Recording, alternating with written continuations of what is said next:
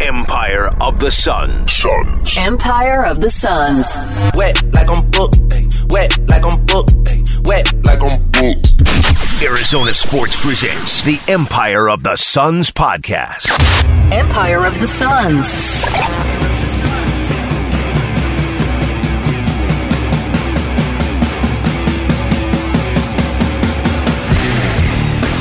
Hello there, and welcome to the Empire of the Suns podcast. My name is Kellen Olson, joined as always by Kevin Zimmerman. Kevin, I have been stopped on the street. People have been ringing on my doorbell nonstop since the return of Cats Talk. They can't get enough. Everyone's just saying, ditch the Suns, only talk about the Arizona Wildcats and potentially the best team in the country. I'm sorry, people. We have a job to do. We really do apologize for the overflowing demand. How are you, friend? Many people are saying that Cats Talk was a big hit, so I'm hearing the same things. But yeah, we will talk Suns, I guess. Now, I guess. If it's not clear, we are being 100% sarcastic. A couple of people mentioned it, though, which is really nice to say, because, again, if it wasn't clear, Kevin and I were doing that for ourselves entirely, and if anyone else wanted to listen to it, great. A couple people did. We appreciate that. That'll be back next week after the Pac-12 tournament. We'll talk about how the NCAA tournament's looking and all that stuff, and a couple more episodes to come, but not today, Kevin. We've got enough to talk about. It is Wednesday afternoon. We're recording this about 3 hours away from the Suns' second game of a back-to-back in Miami. Devin Booker is available today. He missed every game that we have not talked about yet on the podcast. On Wednesday morning, I came into shoot-around before the game against Portland and was told that he was in health and safety protocols. They go on to, I think if you just zoom out and look at it like this, Kevin, even if they beat three bad teams like the Trailblazers, Knicks, and Orlando, 3-1 over 4 games without Devin Booker and Chris Paul, obviously, is a huge win. I told you before we recorded, I don't really know where to start exactly because there are a couple of different players we will talk about and we can start with, but what stood out to you, I guess, the most from this 4-game stretch? Because I'm not even sure myself really what I would say at first. Just to go back to our last podcast, which we were very don't press the panic button. You could have pressed the panic button after Devin Booker went under protocols for 4 games. And like you just said, the record's 3-1. Arguably should have been beating the Bucks if just those guys who got them last in the finals just didn't look like they were in the finals again. But yeah, I mean, nothing super surprising. Just the team got more reliant on using everyone. I think the wings have played really well. And one thing that I guess we should start with maybe is Cam Payne comes back at the right time when Book goes out. And I think that was his best 4-game stretch all year, probably, right? Like we talked about, he was struggling and he just snapped back into last year's form almost. He did, and then some. I thought it was the best 4-game stretch of his regular season career with the Suns. You kind of have to include the game of his life and game 2 of the Western Conference Finals and give that first place votes for probably the rest of his life, because that's what the game of his life means.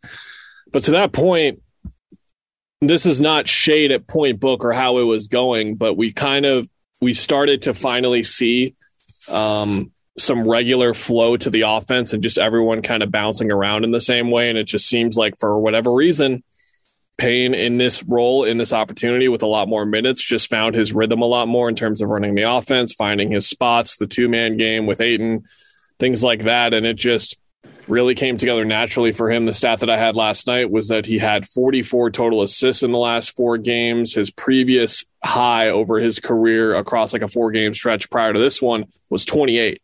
So he's never really quite distributed like this in his career before. And for whatever reason, the light just turned on that we haven't seen on for the majority of the season. The crazy thing is, Kevin, in terms of shooting percentages, we're seeing the same thing. Over these 4 games, he's shooting 39%, 38.9 from 3 is good, but his 2-point percentage has been fairly low. But with that in mind, we've seen a completely different player in my eyes, and he just really has found the rhythm. I think a couple of fans have been quick to mention how he's had some mistakes in crunch time the last 3 games necessarily, but everyone is – I think this is something I want to get your thoughts on, Kevin, because when we're talking about crunch time and crunch time execution, everyone is acting like this void that Chris and Devin have is replaceable. And what I mean by that is not what people think I mean by that. I'm not saying that everyone should come in and do it like Chris Paul and Devin Booker do it in terms of their efficiency, how great they are at it, and so on. But to act like crunch time isn't a struggle for the majority of guards at Cam Payne's level across the league is just kind of ridiculous. And you have to have realistic expectations, like you and I said. And I thought for the most part during crunch time, he was pretty good. It's just he made a bad decision here and there in terms of looking at where the defense was and making his decisions. But overall, he's been fantastic. And we'll talk about Landry Shamet in a bit. But if just one of those two guys has kind of figured it out now, and this is sustainable now for the rest of the regular season and the playoffs, this was a gigantic win for them that who knows if they would have gotten if either of those guys wouldn't have missed time. Yeah, I believe they call it silver linings. But yeah, with Cam, I mean, lots of the mistakes aren't even, I don't even categorize some of them as like just not doing amazing things like Chris Paul and Devin Booker. It's just like he had a line drive. Actually, the Bucks game didn't have anyone in the paint, I don't think. And he just lost control of the ball. He fell over, I think, last night, just late in the game, bad late turnover, didn't bite him. But just stuff like that where it's you got to value the ball a little more. But I wouldn't categorize those as necessarily just like freezing up and not being in the moment and that kind of thing. So, but yeah, I think with him and Shamet, like this is such a good run for them, right? Because they're just forced to find confidence. Like Landry had no choice but to chuck a bunch of shots and he looks, I think Eddie Johnson mentioned it, like he looks like a different player where, instead of maybe hiding on the corner after he hits a couple of shots, he's flying around a screen on the arc. And he's just running to the pass instead of, being maybe timid off the ball, which I don't really know as a non-basketball player and a non-like guy who's going to not run to go get the ball. And I do play pickup. Like, I don't know what that's like, but in the NBA, I'm sure that's a thing where you're not confident and you don't even hunt those opportunities. So I think that was an interesting part from, again, I think it was Eddie who mentioned it. Yeah. Were you talking about Payne or Shamet there at the end? Shamet. Okay. Yeah, no, I totally agree that he just looks different.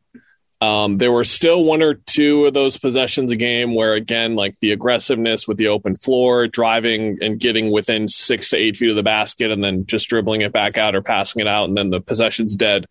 That was still there a bit, but I'm bringing that up to say, if he's just a guy who's hitting his threes, then it doesn't really matter a ton. It still matters a little bit for the flow of the offense, but if you're getting the type of shooter that we were talking about, which again shot 39% in his first 3 seasons, and I've talked about this a lot with Cam Johnson and Devin Booker, guys who have a reputation for being shooters rarely come into the league and actually have that in their back pocket because they're learning so much. But he had I think my stat was like top 20 in the league when you look at like the last 3 seasons combined in their 3-point percentages. So he had this huge reputation as a shooter, and we just hadn't seen it consistently enough. And especially in like the month prior to the All-Star break, we just barely saw it at all.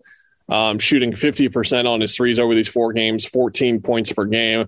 And I think the 14 points per game is the bigger number to me than anything, because if he's a guy that can just have little spurts like that every now and then, it really does change things for this group.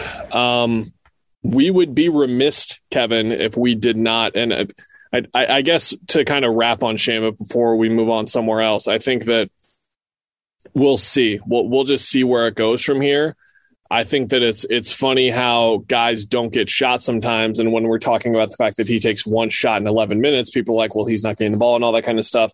Well, the ball was finding him now, Kevin, when he was playing confident, the shots were going in. Like the ball finds you when you're playing with that level of confidence and that level of, I guess, just confidence again, and just like belief. I don't know how else to say it. So it's going to keep finding him in those situations. And as long as he stays with that mindset, and we'll see how it develops now with Devin Booker coming back out of the protocols today to play against Miami, and see how it looks for him coming off the bench going forward.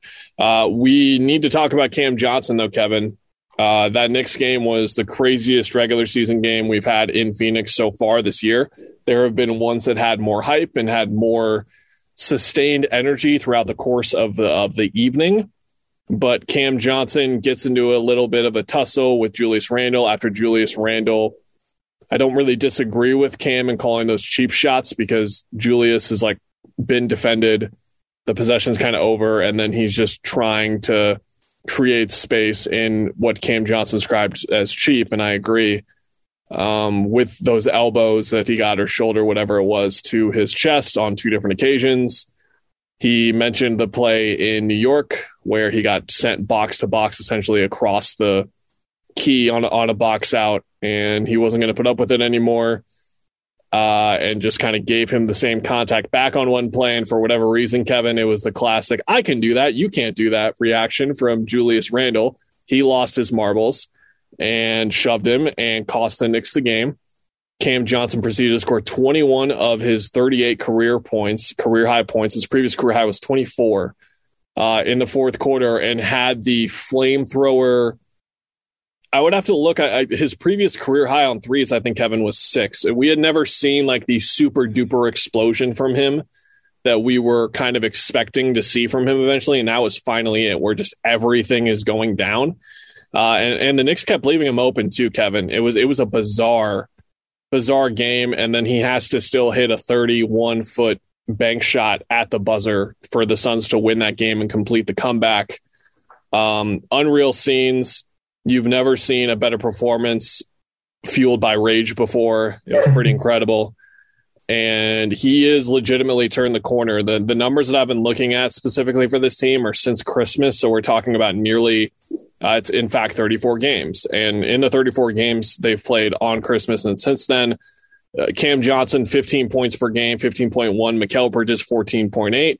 Chris Paul, 15.6. DeAndre Ayton, 16.4. And Devin Booker, 27.6. That's that extra bit of offensive pop that we've been talking about for this team. And even going back to the trade deadline earlier, or later than that, I should say, where we were talking about offense being more of a problem for this team than defense. Mikal and Cam scoring like this a lot more consistently over the last 2 months has really made a huge difference in the way that they're able to affect a game offensively. Yeah, I mean, with him, it's confidence too, but it's also, I think, finding the right rhythm within the game. Like we talked about at the beginning of the season, I think Monty told them to go try these new things and be open to having the green light to, for Jay to hit floaters, for Cam to, maybe look in the mid-range a little more. But I think right now, once they found their groove through the season, when they can fall back and start having more responsibility, then they're in a more natural rhythm than I guess at the beginning of the year. At least that's what it seems like. So when you look at how he's scored, like he also got to the foul line a bunch. He's been good doing that. And Jay Crowder, I think we should mention too here, because he is in that wing group, especially the last 4 games, where they just clicked into this other gear, I guess, and have been looking really good, pretty efficient, and making this team really competitive. So that's another thing where we're looking at guys taking on more. And just to get back to the point book stuff, I think those guys looked good then too, before Book was out, but just having Cam Payne back has allowed them not to take on the things that are, again, way beyond what they're supposed to do, like the offensive initiating. I think Monty was trying to find like this, and it'll be interesting to see how he goes, how the Suns look going forward. But I think Monty was trying to find like, okay, we're going to play our best lineup with Point Book, but also I want to take some off of him. And it just put a little too much on those wings to initiate. But now you have Cam Payne back, and I think you just have a lot more ability to feature Book playmaking more, but also to do a lot less as far as putting too much on the wings to initiate offense. So that's kind of what I'm looking at going forward. But again, like they've been in a groove as far as scoring themselves and having good looks themselves. Yeah, to bounce off you, I think one of the main things I've learned from watching Monty's team and the way that they play is that something I kind of talk about and write about in certain circumstances is like when you have a 4-on-3 break in transition, if you just play aggressively, take one dribble inside the 3-point line and then figure out the one guy that's going to be open. Just pass in the ball. That's all you have to do. It doesn't have to look pretty or amazing. You don't have to no-look it. You don't have to throw it behind your back. It's just a lot of offensive basketball can be simplified and doesn't have to be something where it's tremendously high skilled. And the reason that I say that, Kevin, is because Cam is not the more skilled of the two when we talk about him and Mikal, but over that stretch, he's averaging a little bit more than him, like 0.3 points per game. But the fact that he's in there, yes, he's shooting the three more, but what he's kind of figured out, Kevin, is I heard Zach Lowe talking about him, I think with Bill Simmons the other day, and was just talking about how he got Zach got a note from someone who was basically like, oh, like Cam Johnson's going to take a leap this year. Like you need to like watch out for him and see like the scoring that's going to come from him. And this isn't some type of huge revolution for his game where he's like taking 2 dribble pull-ups and like all this kind of stuff. Cam has just kind of figured out how to use what he has to score and get to the rim. I think the one that he really likes, I pointed out a couple of weeks ago, was just like going left. Like he's just figuring out that he can go left and kind of finish with that left hand. He's always had really good touch around the rim.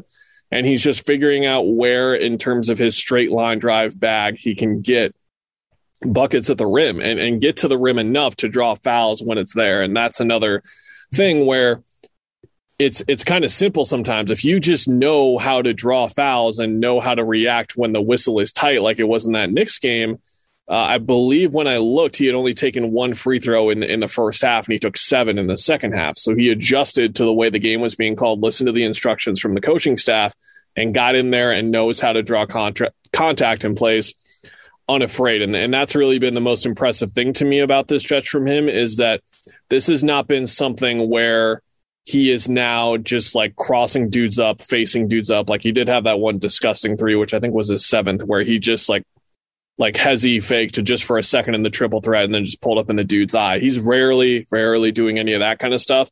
Like Mikal taking like those 12 to 14 really difficult fadeaways that he's got a knack for. There's nothing like that, but he's still a guy that can average 15 points per game because of his 3-point shooting being at this level, and because he's found like a little bit of a niche in terms of when he can attack and going from there. Like the assist numbers, Kevin, just aren't really something that's going crazy for him by any means. There's nothing kind of going crazy like that. Like his assist percentage last year was 8.2% at 7.5 right now. He's always had the 2 dribble, make the right pass kind of move. And that's why I think that's part of why they liked him in the draft so much. So all of that is to say, some might interpret what I'm saying as a way to like discredit what he's doing, but it's actually the opposite. I'm crediting him for playing at this really high level and doing so in a rather like simplistic, I'm just going to be the basketball player who has a little bit extra savvy than everyone else and has just figured out where he like needs to go to get his points. Yeah. To stay on that kind of topic for a sec, it's kind of like you wrote that really good story about Jay Crowder and his floater. And like he had that before in his game, but I think and Brett Burchard, who used to be the Northern Arizona Suns head coach, he was on the Suns staff also and dealt with them. Like he tweeted a few days or a week ago, like one of Monty's great things was like picking out one thing for a player and simplifying it and being like, hey, like you can just add this one tiny thing to your game, and within our environment of like how we operate and how our offense operates, like if you add that, then you're going to be that much more effective. And stuff like that, when you talk about Jay's floater, like just adding a new wrinkle to the offense is as simple as one player adding one tiny like new shot. Or for Jay, it's not new, but it's new for him on the Suns. So I think that's important when you look at like, again, with whatever Cam's limitations are, whatever Jay's limitations are, like Monty's so good at being like, oh, this will make our offense that much better. And when you say, okay, and Mikal added the midi, Cam adds, a little straight line drive game, Jay adds the floater, suddenly all of your role players got you a lot better. And when you add that up, that's a lot. Yeah, that's the right way to phrase it. It is a lot, and it's kind of overwhelming for offenses to deal with if a certain amount of this translates. And I think that's sort of as far as we can go in the conversation. We're not going to make any grand proclamations here. that the Suns are now going to be a top 3 offense in the league and all this kind of stuff. We have to wait and see how it all comes together. But what we're trying to say is that this time has been extremely beneficial. It's been a week, Kevin, but this has been an extremely beneficial week for Landry Shamet, for Cam Payne, for Cameron Johnson, and for DeAndre Ayton too, Kevin, because him just being more prominent in the offense and then needing him more in the offense has had him sort of show off this little life hack version of basketball hack, Kevin, that he's figured out, which is, if you're in a drop or if you're just going to sit under the rim the whole time while I'm 6 feet away, I'm just going to take 3 steps to the left here, and now I can take that 14-footer I like all the time. And the important thing, Kevin, is that it's been going in a lot. That was a shot that was bizarrely, to go back to the Landry Shamet 3-point shooting thing and guys coming into the league, DeAndre's mid-range jumper wasn't really that effective for his first, I think, 2 years statistically, after it was just a money shot at U of A. I think he shot like 65-70% on at U of A, some ridiculous high number. I'm not sure what exactly it was. But now he's back to kind of finding that efficiency, and now he's using floaters. The number that I had after the Milwaukee game, I believe, was that he was 19 of 26, 19 of 27, one of those two, on those shots that NBA.com site labels as floating jump shot. And he had, I believe, 20-something total of those, like less than he did before the previous year. He had way less. So he's added this new weapon to his offensive game. And it really helps because, Kevin, we kind of drift the conversation away from him so much, where we talk about playing your role. He's really done well to play his role and understand his role. And we're still talking about a super duper talented guy who was worthy of being the number 1 overall pick because of the talent that he has, where he can just be like, oh yeah, I'm just going to add like a 14-foot floater to my game as a center. He's just that type of guy. Yeah, and that's what's crazy, because we always were like, okay, if he developed face up, one dribble, get to the hoop game, or, more dunking, everyone wants that. But the floater is like an interesting thing that really fits how he plays. And especially like that, I think it was his last shot against the Magic, where he had a bunch of big plays down the stretch just to steal that tight game.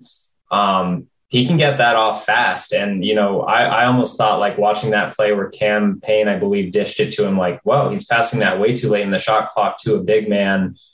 And, like, you always know when the shot clock's running down, don't, like, give it to your center usually. But, like, DA handled that possession really well. And that floater allowed him to just, like, get it on the rim, and maybe go get an offensive rebound if you don't make it. But that kind of stuff's interesting as well, just because obviously we're talking about little additions to your game, and he's really found that, I don't even know what you call it. It's between mid-range and floater area, because it's like almost there's like an 8 to like 12 feet area that it's just like in no man's land, whether you take a jumper or a floater. But he's really good right there right now because he's, 7 feet tall, I guess. You don't care about the rebounding stuff, right? I don't really care. So here's I'll surmise. 6 or 7 games after the All-Star break, whatever it was, single-digit rebounds for DeAndre. Yes, he was not rebounding the way that he should. I thought that the time for the topic to come up was bad timing, because the Milwaukee game, I tweeted the stats at halftime yesterday of the Magic game. Milwaukee missed 40 shots in the entire game, and they grabbed a certain amount of those misses for sure, and DeAndre only had 8 rebounds. And then the Knicks game was the type of inexcusable thing, right, where he has 3 rebounds. I don't care if you're switched out on the point guard every single possession, you need to have more than 3 rebounds. Yeah, like that just can't happen.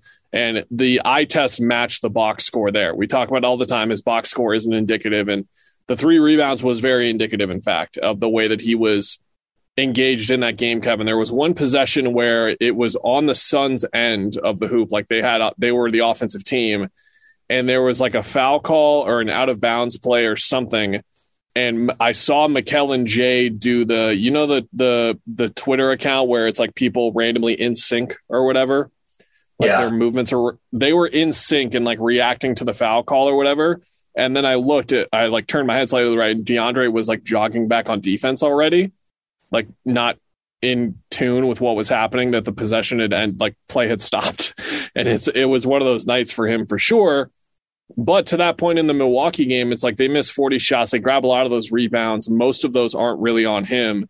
And then in the Orlando game, they missed 31 shots at halftime and he has 12 rebounds. And Orlando is not sending anyone to the offensive glass. Like if Bamba or Carter was under there, they would try and get it. And they did a couple of times, but they weren't sending extra bodies in there the way that Milwaukee did, because Mike Budenholzer saw the finals like all of us and was like, yeah, I'm still going to send like 2 or 3 guys in there against you guys because you guys can't do anything about it.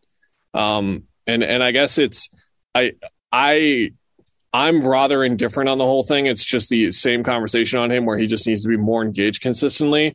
But I guess the more interesting part to talk about, in my opinion, Kevin, if you want to get to your take on DeAndre too, go ahead. But do you think that this is actually a weakness of this team worth exploring, their defensive rebounding? I don't, like I said, I'm not really that interested either way, but I don't know. You could make the argument, I guess is what I'm saying.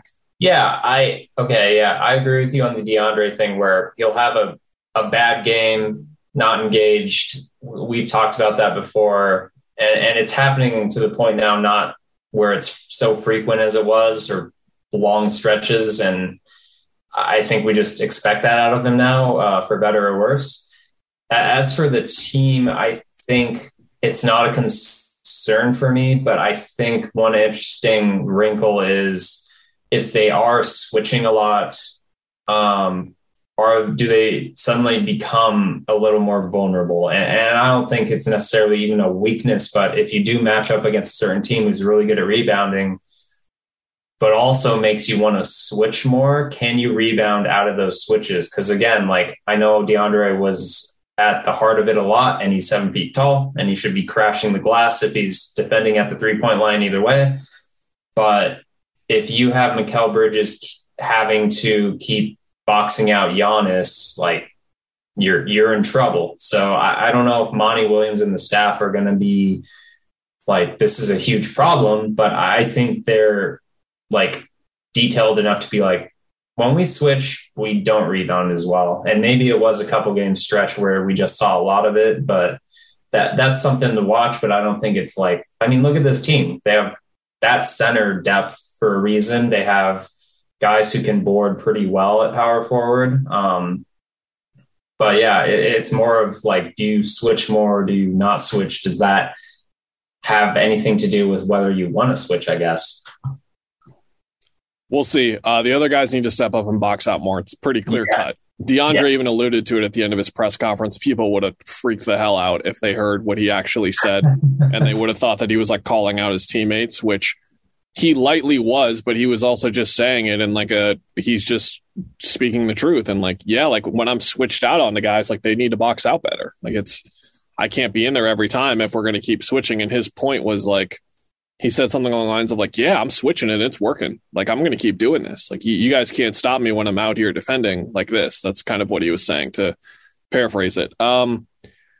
So these next couple of games, Kevin, I think to kind of close out here, the afternoon for us on the podcast, Devin Booker's back, assuming he's starting.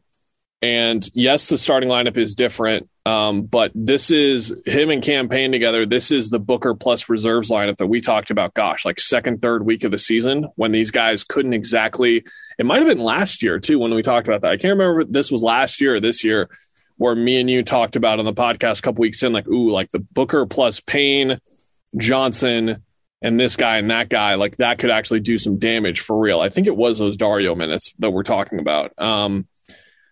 To that point, Payne and Booker can build up a lot of chemistry over the next couple of weeks that they don't necessarily need to because they already had a certain amount that was good enough, but they can, this isn't just like a random group together, kind of like it was, not like it was before either, because Payne and Shamet played together off the bench as the reserve backcourt. And then when just about everyone checks out, when Chris Paul checks out with 6 minutes to go, Cam Payne plays with Devin Booker for 10, 11 minutes a game. So this is really important for if Cam Payne can continue the way that he's seeing the floor, the way that he's dishing out 7, 8, 9, 10, 11 assists a game. Can he still do that with this look? And it'll be interesting, Kevin, to see how much Monty leans back into Point Book. I suspect that Point Book will rear its head every now and then, not in terms of who's on the floor, but in terms of Devin running the offense while Cam Payne is out there. It'll happen every now and then. But I think that Payne has proven that like he should be the point guard in that lineup.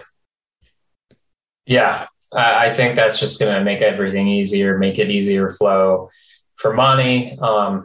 We haven't even talked about Aaron Holiday, who's played pretty well and basically is, after not very long, took that backup point guard role. Obviously the backup, I guess. But yeah, I think they have a lot of ways they can grow together right now. And like we talked about when Chris got hurt, there's just a lot of value that's going to come out of this. And again, silver linings where you lose your best player arguably, but they're getting a lot out of their role players and finding out a lot about what they can and can't do. And, 10 games down the road from now, I had not done the math, but they're going to have scouting reports on Cam and Mikal and Jay doing more. And then they will maybe find out more in the last however many games. And I'm not going to do the math, but there's just a lot of value in that, I think. You worried about ASU tomorrow? I'm like on a stream right now. Are they even going to win? Yeah. It seems so. Okay. Maybe. Cats talk. They're up like 4 or 5 points here with a minute to go. We should at least keep talking. So if they melt down live on the podcast, we can laugh. I'm kidding. That would be a shame. I want to see that game, and I want to see ASU succeed to a certain extent that it does when the two teams are pitted against each other. However, Kevin, I will root for my Arizona Wildcats. Aren't they just under a team? We were talking about this in the opposite of the week. Aren't they under one of the teams we talked about with Koloko and Ballo, where Gaffney weighs like 180? It's like they just don't have size. Like Graham is a 5, quote unquote, like they're just a team that can get bullied. But to that point, I always think that these games are rivalry games are always going to be weird. And the basketball rivalry, specifically the men's basketball one, to me is one where the games are always weird. So I'm not ruling anything out. Like if ASU hits 14 threes and U of A just can't execute offensively against a good set defense, then yeah, they could lose. I mean, I'm not ruling it out. Apparently a 1-point game. 37 seconds left. So 14-1 run by Stanford. Wow, look at that. Wow, it would be a shame. I don't know. Should we end the podcast and go watch it ourselves, or should we live react to our Twitter timeline melting down if they do blow this? That's crazy. So, I mean, story of the game, they hit what? Like, I don't know how many threes they're up to right now. I'll go look right now. I think they were up to like 10 or 11 threes, playing pretty well defensively. That's been like the turnaround for them. And how many of their last? So, Kevin, like 6 of 8, 7 of 8, whatever they were winning. Yeah, they've hit 15 threes today. They're shooting 54% from 3, and they're still only up 1 with 37 seconds left. Ooh, yeah. Okay, I'm at the Stanford 3. We can just ride this out, man. I don't care. People can click us off. There's a lot of ellipses and us in our work chat right now. That's fun. Yeah. Okay, let's just sign off, man. I don't know. Okay. I don't want to kill time for 4 minutes. We can just go watch it. I mean, hopefully they pull it out. That'll be way more fun to watch tomorrow than Stanford, because we'll just beat the crap out of Stanford. Like that'll just be boring. Yeah. We want some entertainment. We want some fun in our lives. Hope you guys find the entertainment and fun in your lives too. We'll be back next week. See ya.